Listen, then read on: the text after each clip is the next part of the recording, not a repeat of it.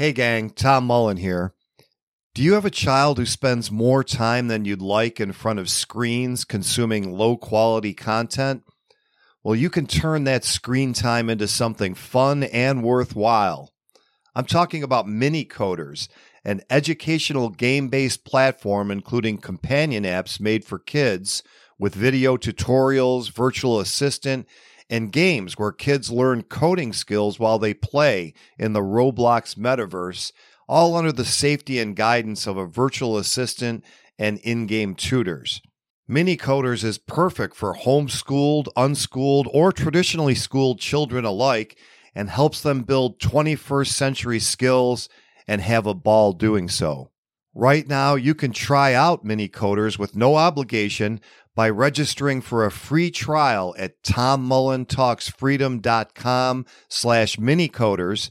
That's MINICODERS. Again, just visit tommullentalksfreedom.com/minicoders and start your free trial today. Every revolution starts in the minds of the people. Arm yourself for the war of ideas. Take back your life. Take back your liberty. Tom Mullen Talks Freedom. Hello, everyone, and welcome back to Tom Mullen Talks Freedom for what will be the last episode in 2021, also known as 2AC, Anno Covidai, the second year of the new normal. And today I wanted to talk about an article that's up on CNN. There is some value in at least looking at these media websites to see what they're telling everybody. Not that there's much value in what they're telling people, but at least we ought to know. So the headline of this article says, Biden administration signals pandemic strategy shift in the face of Omicron. And the gist of the article is that because the Omicron virus is so contagious, and acknowledging that it does cause more mild disease, that the old measures that work so well against the original COVID-19 virus and the Delta variant and other variants may not work against this. And I'll just read a few paragraphs from this. The opening paragraph says, America is plunging into a fast worsening and frightening winter bout with COVID-19 that will leave few citizens and communities untouched. But as the highly transmissible Omicron variant roars across the country, the Biden administration is revealing the most tangible signs of a shifting pandemic strategy several weeks in the making. It is preparing a nation exhausted by 2 years of battling the invisible enemy to live more feasibly alongside it. The new strain of a virus that had already killed more than 800,000 Americans is forcing quick government course alterations. President Joe Biden's White House faces a dilemma rooted in increasing evidence that Omicron causes more mild disease than previous variants, yet is so contagious that it has the power to cause massive shutdowns in the fundamental mechanics of daily life by swamping hospitals and closing down shops, schools, and transportation. Omicron, it appears, is so virulent that there is simply no way the protocols brought in to fight previous variants can remain in place and allow the country to function in any meaningful way. So let's unpack some of the statements made in this article, which assume all kinds of things that simply aren't true. And we'll go in reverse here. First of all, the COVID-19 virus did not close down any shops, schools, or transportation, or anything else over the past 2 years. Only the government shut down those things. And now that we know that the overwhelming majority of people who are seriously affected by COVID-19, even the worst of the variants, whether that was Delta or the original, are elderly people over 70 years old, then we should be able to conclude in hindsight that none of what the government did was necessary, nor was it effective.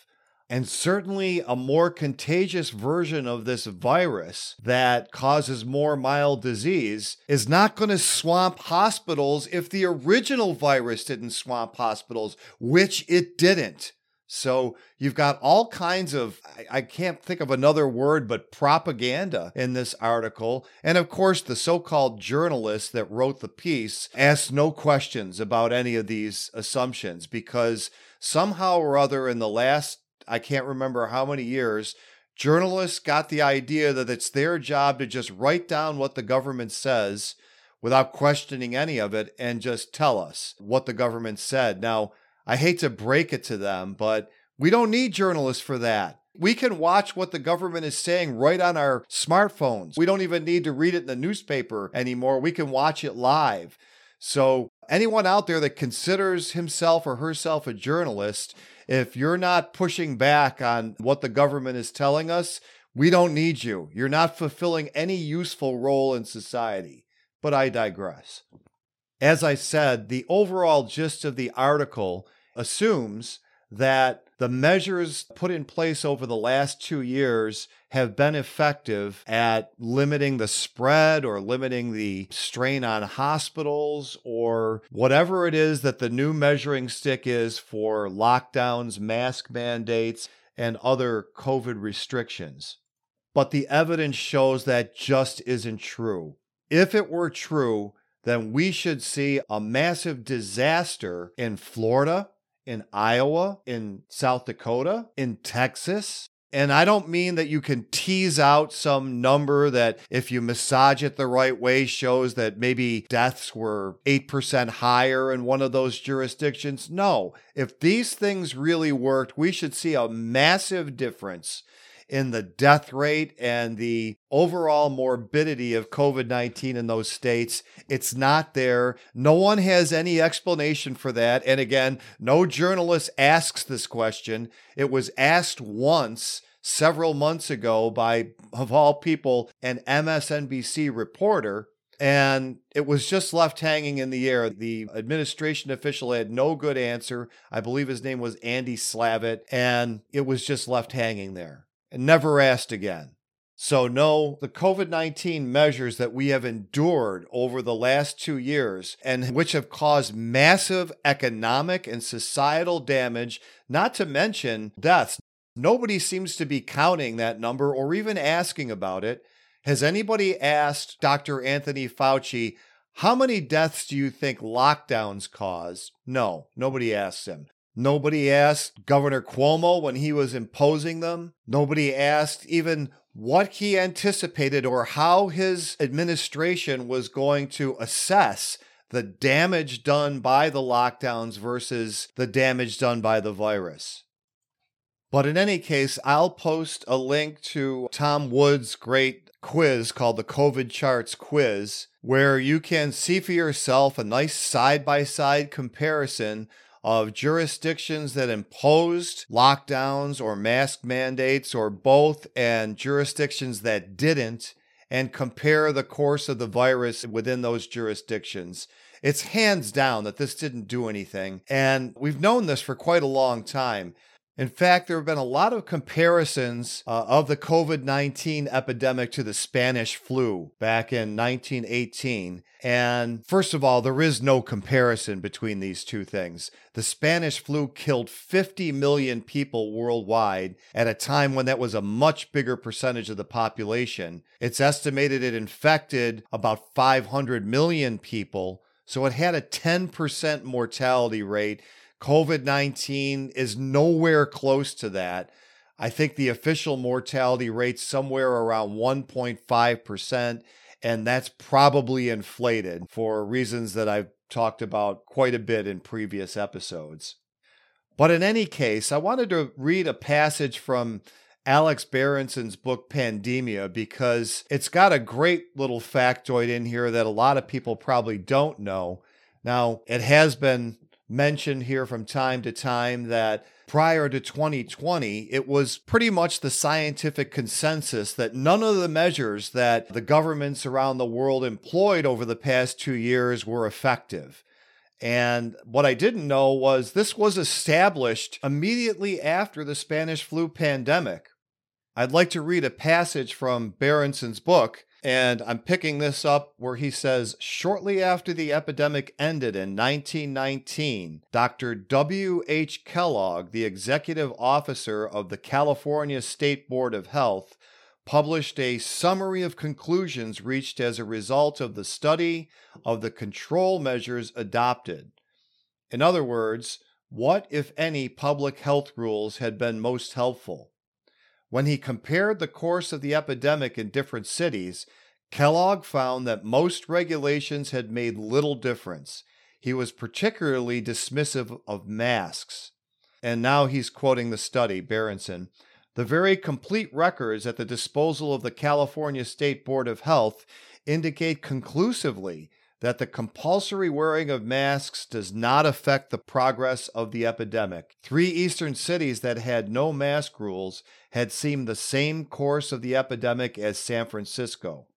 Worse, nearly all the nurses at San Francisco Hospital had been infected, even though they wore masks while treating patients.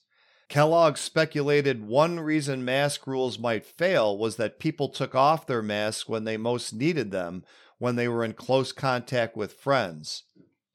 And Berenson goes on to say, nor did mask closing seem to matter, Kellogg wrote. Instead, he argued that self-isolation of sick people appeared to be the most effective tactic against the flu. So, what do you know? This doctor, who would have been more the equivalent of a Dr. Fauci back in 1919, the conversion of the United States from a federal republic into a national garrison state had not really progressed very far by 1919. There was still some vestiges of the old republic where things like this were handled locally. So the executive director of the State Board of Health in California would have been a very powerful person who wouldn't necessarily have been following the dictates of some national figure like Fauci. But his conclusion over 100 years ago was the same as any rational person looking at the data today. These measures made no difference. And he's looking at them the same way we should be looking at the data today, which is, let's see what happened in jurisdictions that didn't do any of these things. And of course, we're not finding a difference with the virus. Okay, everyone, let's take a quick break for this important message. It's that time of the year again when we're all looking for something special to give friends and loved ones for the holidays. Unfortunately, the government and its bank have worked especially hard this year at doing what they do best, make things more expensive for the rest of us. Well, I have great news. You can get a free copy of my new ebook, An Anti-State Christmas. That's my gift to you in appreciation for listening. But that's not all. I've also made the book available as a paperback at an incredibly low price, so you can get a few copies to give as gifts. It makes a great stocking stuffer. And don't worry, this is not some preachy libertarian treatise. It's full of fun and even includes a special Christmas beverage recipe. Get more information and your free ebook at antistatechristmas.com. That just ain't true. We help each other when we don't mean to. That's what we call the invisible hand. Something no politician understands. Just leave it up to supply and demand and follow the. So, of course, I'll have a link to Berenson's book as well as this particular study if you're interested in going through and reading it firsthand. I've always been somebody who likes to go to the original source and just verify what a secondary source might be saying about it and see if there's anything there that somewhat conflicts with or at least puts more nuance to the conclusions. So you're welcome to do that. I'll have links on the show notes page. But let's get back to this CNN article because there's more there to talk about. First, I want to read this doozy because it tacitly admits everything I've just said. It says, blizzards of new public health guidance on how long people should isolate after positive tests and when they should get tested risk further confusing a public that has already seen reversals and changes in such information. A downside of the battle against a pathogen that always seems one step ahead of efforts to combat it. So what are we saying there? Basically, nothing the government has done has worked, okay? This is a way of euphemizing that information by saying that the virus just seems one step ahead of the efforts. And they also acknowledged here that the public health officials, the so-called experts, keep contradicting themselves. Why? Because they don't know what they're talking about.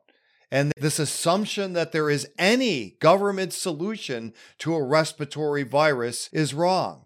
It has no connection with reality, and we've known this for over 100 years. But here's another part of the article. It also says, but with the public desperate for deliverance from a crisis that has pounded the nation's psyche for parts of 3 winters, a government-caused crisis, by the way, not a virus-caused crisis, it is looking like economic and societal factors rather than just epidemiology are important in shaping the U.S. response to the virus. Well, yes, of course. Isn't that what all of us with any kind of connection with reality have been saying since March 2020? You cannot just look at the virus in a vacuum and say, what can we do to decrease infections today or the course of the spread or the speed of the spread without considering the effects of the measures you're employing on non-COVID related deaths, on economic factors? In July 2020, UNICEF put out a report that, of course, had all the same doublespeak as today's CNN article, but this is from July 27th, 2020. And the headline reads, UNICEF, an additional 6.7 million children under 5 could suffer from wasting this year due to COVID-19. Now, of course, when they say due to COVID-19, they don't mean because of the virus. They mean because of the government reaction to the virus. And I'll read you from the article. An additional 6.7 million children under the age of 5 could suffer from wasting and therefore become dangerously undernourished in 2020 as a result of the socio-economic impact of the COVID-19 pandemic, UNICEF warned today. According to an analysis published in The Lancet, 80% of these children would be from sub-Saharan Africa and South Asia. Over half would be from South Asia alone. And here's a quote from the study in The Lancet. It's been 7 months since the first COVID-19 cases were reported, and it is increasingly clear that the repercussions of the pandemic are causing more harm to children than the disease itself, said UNICEF Executive Director Henrietta Fore. Household poverty and food insecurity rates have increased. Essential nutrition services and supply chains have been disrupted. Food prices have soared. As a result, the quality of children's diets has gone down and malnutrition rates will go up. So let me translate that for you. It's not repercussions of the pandemic that are causing harm to the children. It's government policies to fight the pandemic, which threaten to starve 6.7 million children to death. Now, why didn't their lives matter? As of today, we've only had 5 million deaths worldwide attributed to COVID. And of course, as I keep saying, those numbers are suspect. And I don't want anyone to get the impression I mean nobody has died of COVID. A lot of people have died from COVID. Probably not as many as being reported or attributed to the disease, but certainly a lot, but less than that 6.7 million children. Now, has anybody gone back to find out how many of those children actually did either die or were permanently affected from malnutrition? No. And this is something that's true of every government program, from the war on drugs to the Department of Education, to you name it. Trade-offs don't exist. Never will you hear a public health official come and say, look, we have a very contagious virus on our hands. It's more deadly than the flu. It's not anywhere near as deadly as something like Ebola or the Spanish flu. And here's what we propose.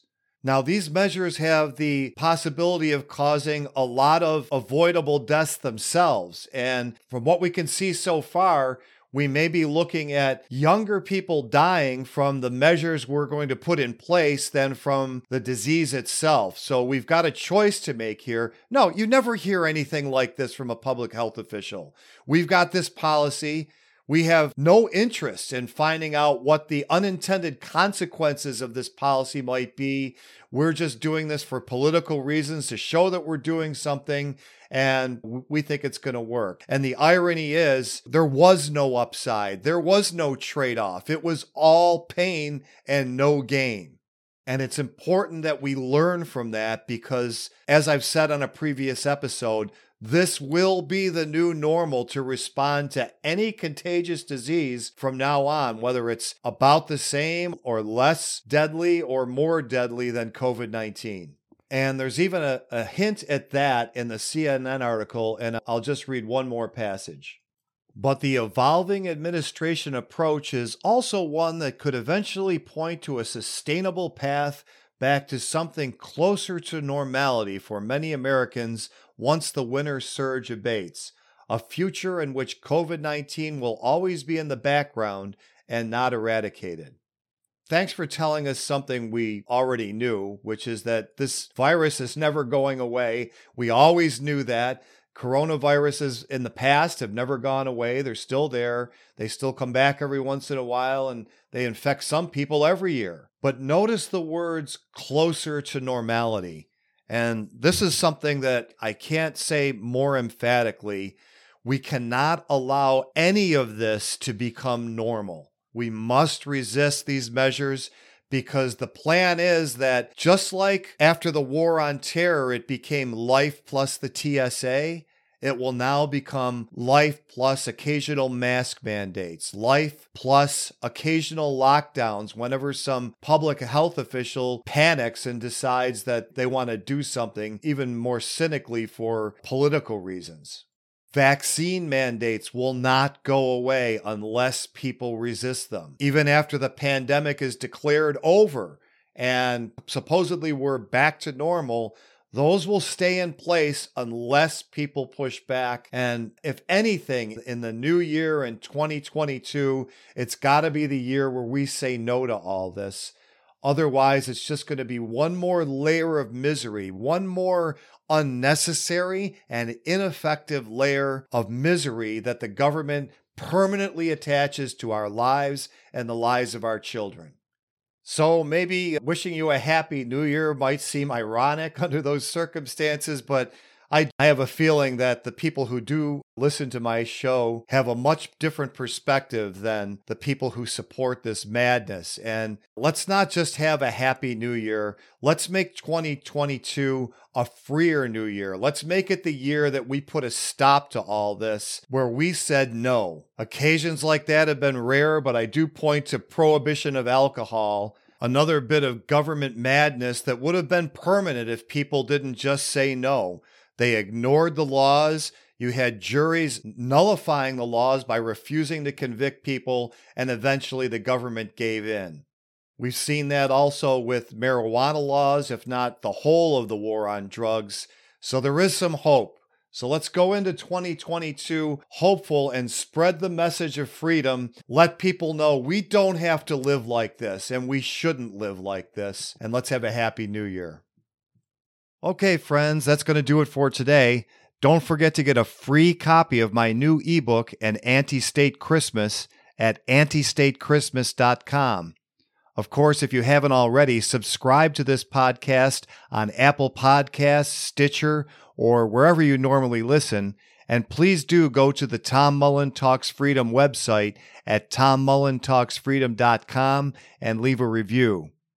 And if you like the music you've heard on Tom Mullen Talks Freedom, you can hear more at tommullensings.com.